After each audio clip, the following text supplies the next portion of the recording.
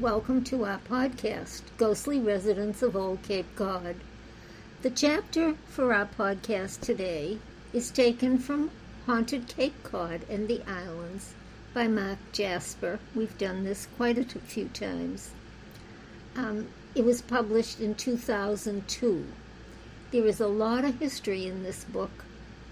Our title today is called The Ghost Machine. So let's begin. Quote, in the words from an anonymous man in Yarmouthport, the Captain Oliver Matthews house was built in 1835 and is one of a large number of historic houses in Yarmouthport. In the 1970s, my mother was down visiting her sister in Dennis. She just happened to see this house for sale and got really impulsive. I said, Mom, go for it. At the same time, we were living in Lexington. My father had died and my mother wanted to be closer to her sister. Besides, it was a lovely old house with a lot of charm and had not been modified very much. The house had a lot of unique features. In the kitchen, for example, there's a hot water heater that you have to light a fire underneath in order to get hot water. In the attic, there is this really marvelous room, which is entirely papered with magazines dating back to the 1800s. We moved into the house in 1971. We never had any kind of ghostly occurrences until around 1976 or so, when my mother and some of her friends were staying there. At one point, they looked at each other and said, "Who put the coffee on?" There was this distinct aroma of coffee percolating, circling around the house. But, of course, no one had made any coffee. That was the first unusual incident. Around that time, something rather strange began to happen. Women visiting the house would mysteriously lose one of their earrings. I know, not terribly ghostly, but nevertheless another strange, unexplained occurrence. Excuse me. In 1980, my mother passed away, but my wife and I kept the house as the summer residence. Since there were only the two of us and we didn't get down to the house that often, we loaned it out to friends and family. That winter, we hadn't gotten to the house to have the heat fixed, but my friend John decided to stay there anyway. He kept himself warm by lighting all of the fireplaces. John was a handy guy, and he kept a bunch of tools in the house. He began to notice that some of them had disappeared. John searched high and low, but the tools were gone. He started to get angry, and he said in a loud voice, "All right, look, these are not earrings. Give me back my tools." He went into the cellar for the one last look, and came back upstairs, and there were the tools sitting on the kitchen table. Amazing, isn't it? Let's continue and see what else happens. A year later, some members of my wife's family were staying in the house. There were some young children there as well, and one of them walked into the kitchen and said, "Mom, who is that sad man and the lady in pink?" Mom, of course, got very upset and bailed out of the house. That was the very first recorded sighting in the house. Well, let's take a break here, and when we come back, we can hear the rest of the story.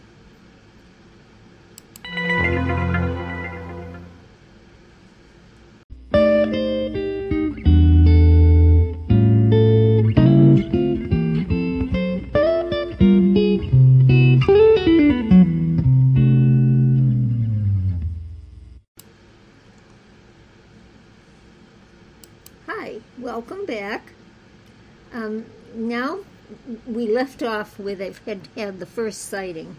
Now the second sighting happened a few years later.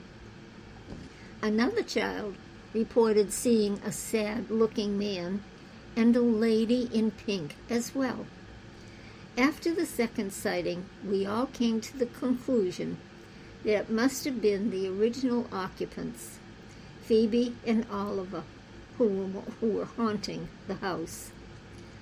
Another unusual experience happened to friends of mine that were residing in the house for a period of time.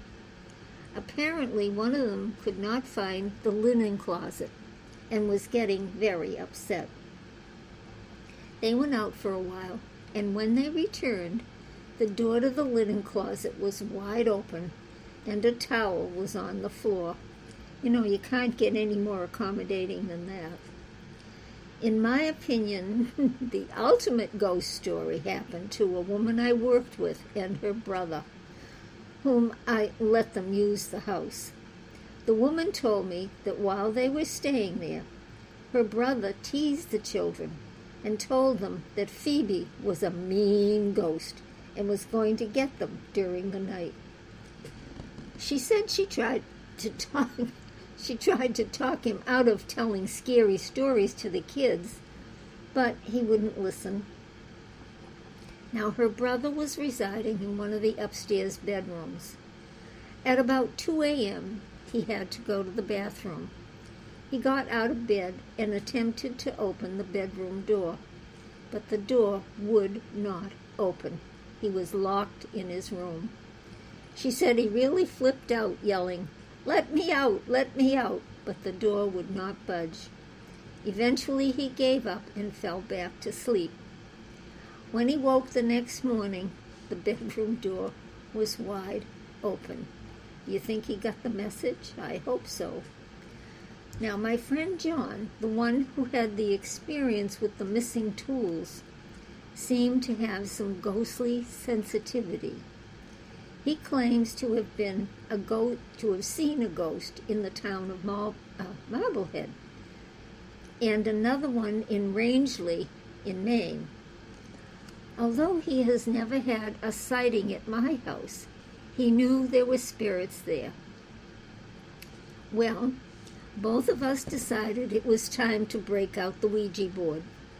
Now, the Ouija board told us there are, in fact, 4 ghosts in the house: Phoebe and Oliver, one ghost that was illiterate and could not identify itself through the Ouija board, and another ghost named Ellen.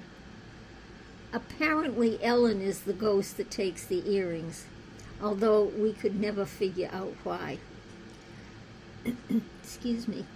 One day, I decided to do some research on the house. I asked my next-door neighbor for some help. His family was quite connected with the area. In fact, his aunt had even owned my house for a period of time. I asked him if he knew anything about a person named Ellen in connection with my house. He asked his family and was told that a distant relative from England, who was named Ellen, once stayed there for 2 winters. They said she was really weird. Now, have you ever heard of a ghost that decided to return transatlantic?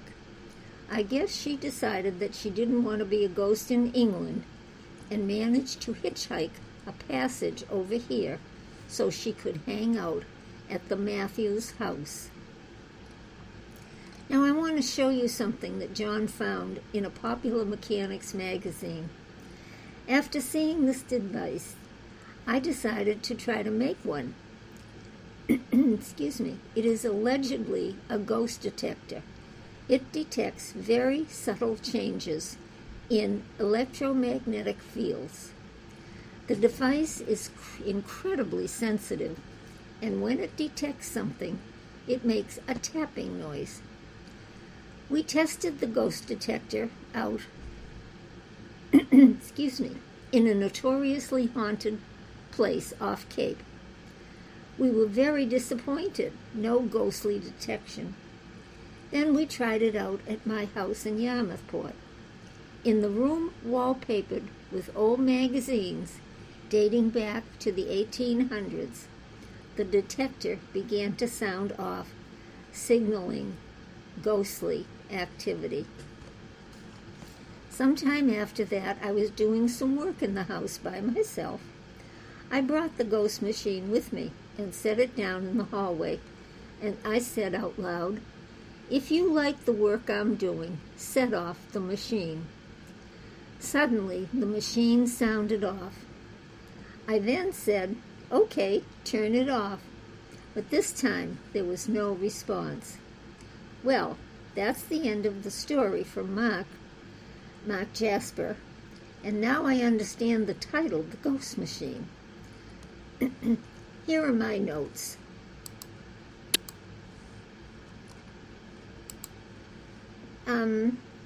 I searched the internet for this Captain Oliver Matthews house, and I couldn't find anything.